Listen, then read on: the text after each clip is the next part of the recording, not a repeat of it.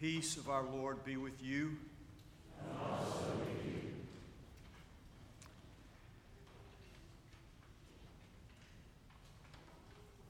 The wind blows where it chooses, and you hear the sound of it, but you do not know where it comes from or where it goes.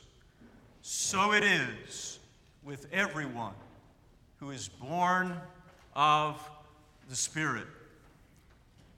That verse from today's gospel lesson may not make any mention of anything that sounds like the doctrine of the Trinity, but it is nonetheless a good and helpful word for us to hear on this Trinity Sunday, reminding us now, as it did Nicodemus then, that the mystery of God is as inexplicable and unmanageable as the wind, and can never be captured in a creed or defined by a doctrine, not even one as big, beautiful, and beloved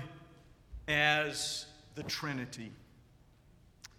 Most of the best scholarship we have tells us that the word Trinity entered the vocabulary of the church sometime around the year 200, and then reached its full development as a Christian doctrine at 2 4th-century church councils. The Council of Nicaea in 325 AD, and the Council of Constantinople in 381. The issue which prompted the Emperor Constantine to convene the Council of Nicaea was actually concerned with only 2/3 of the Trinity. The question being whether or not Jesus is co-equal to and co-eternal with God. Some of the bishops who gathered at the Council of Nicaea said, yes, Jesus is the same as God, while others said, no, Jesus is the Son of God, but not the same as God. Appeals to the Bible were not particularly helpful because in the New Testament there are around 80 verses which seem to say that Jesus is the same as God, and there are about 120 verses which seem to say that Jesus is the Son of God, but not the same as God. So, everyone on both sides of the debate had plenty of Bible to back them up. These verses versus those verses. The Bible in a tie with itself. So in the end, they took a vote. And the side which said that Jesus is the same as God prevailed, and then declared those who believed otherwise to be heretics. Nearly 60 years later, in 381, another church council was convened, this time at Constantinople, where the Holy Spirit was also officially declared to be co-equal to and co-eternal with God, which is what the Council of Nicaea had declared about Jesus in 325. And with that, the Trinity, as we now know it, was more or less settled.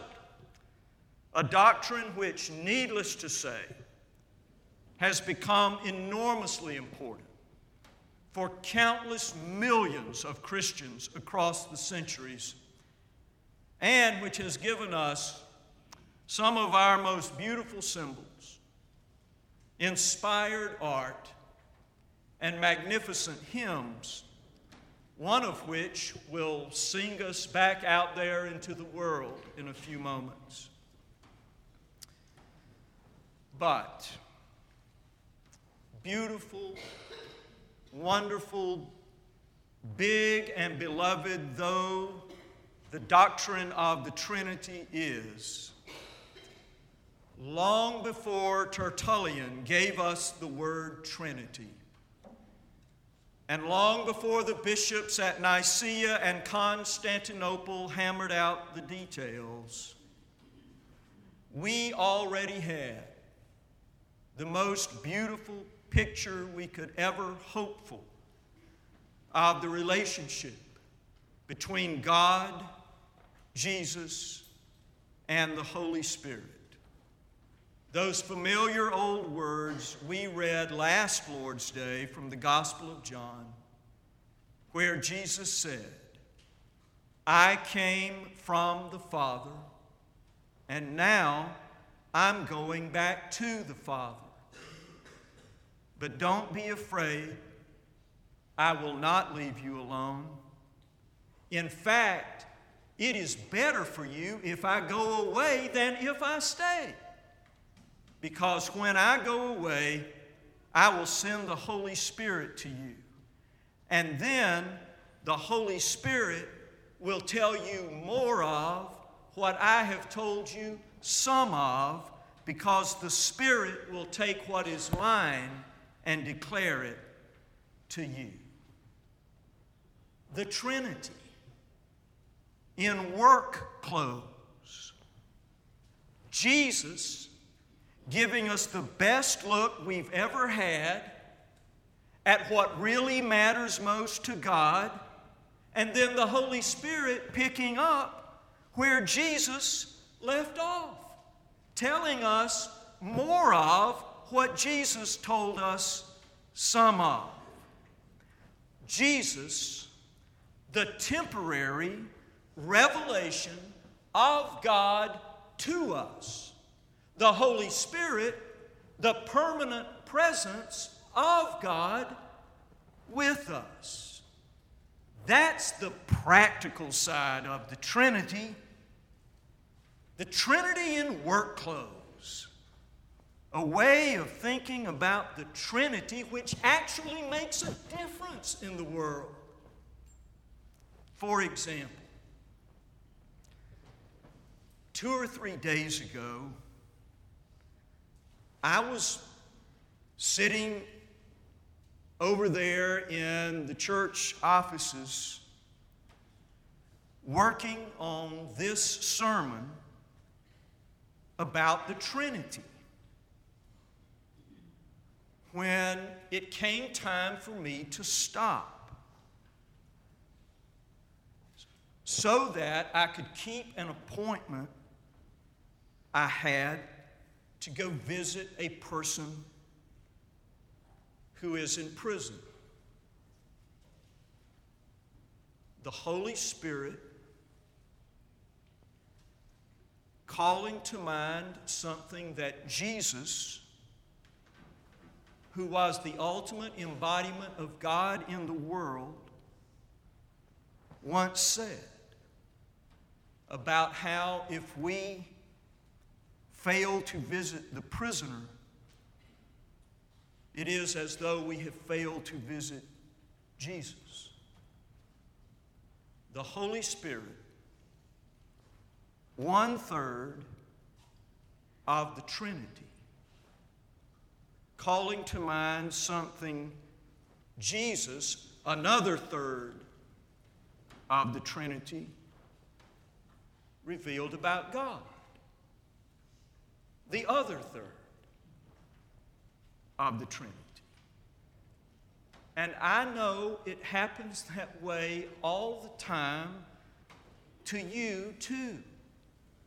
Now, we don't ever go around speaking of it in specifically Trinitarian terms, except on Trinity Sunday, obviously.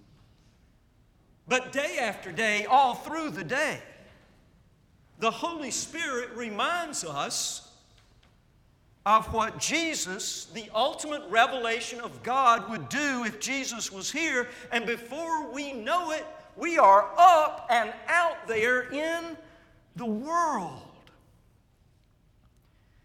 In classrooms and conference rooms, lunchrooms and locker rooms, courtrooms and waiting rooms, sitting down with and standing up for the same people Jesus would be sitting down with and standing up for if Jesus himself was in Jackson, carrying casseroles or carrying signs, making visits or mailing cards, delivering meals or taking stands, obeying those nudges and whispers of the Spirit, living our lives as Jesus, the ultimate revelation of God, would be living His life if Jesus himself was in Jackson. And when we do that, when we do obey those nudges and whispers of the Spirit, and live our lives as Jesus would live His life if Jesus himself was in Jackson, then, in a way, Jesus himself is in Jackson. And not just Jesus, but the whole Trinity. God, Jesus, and the Holy Ghost. The whole entire Trinity, the whole amazing team. All four of them. Counting you. Amen.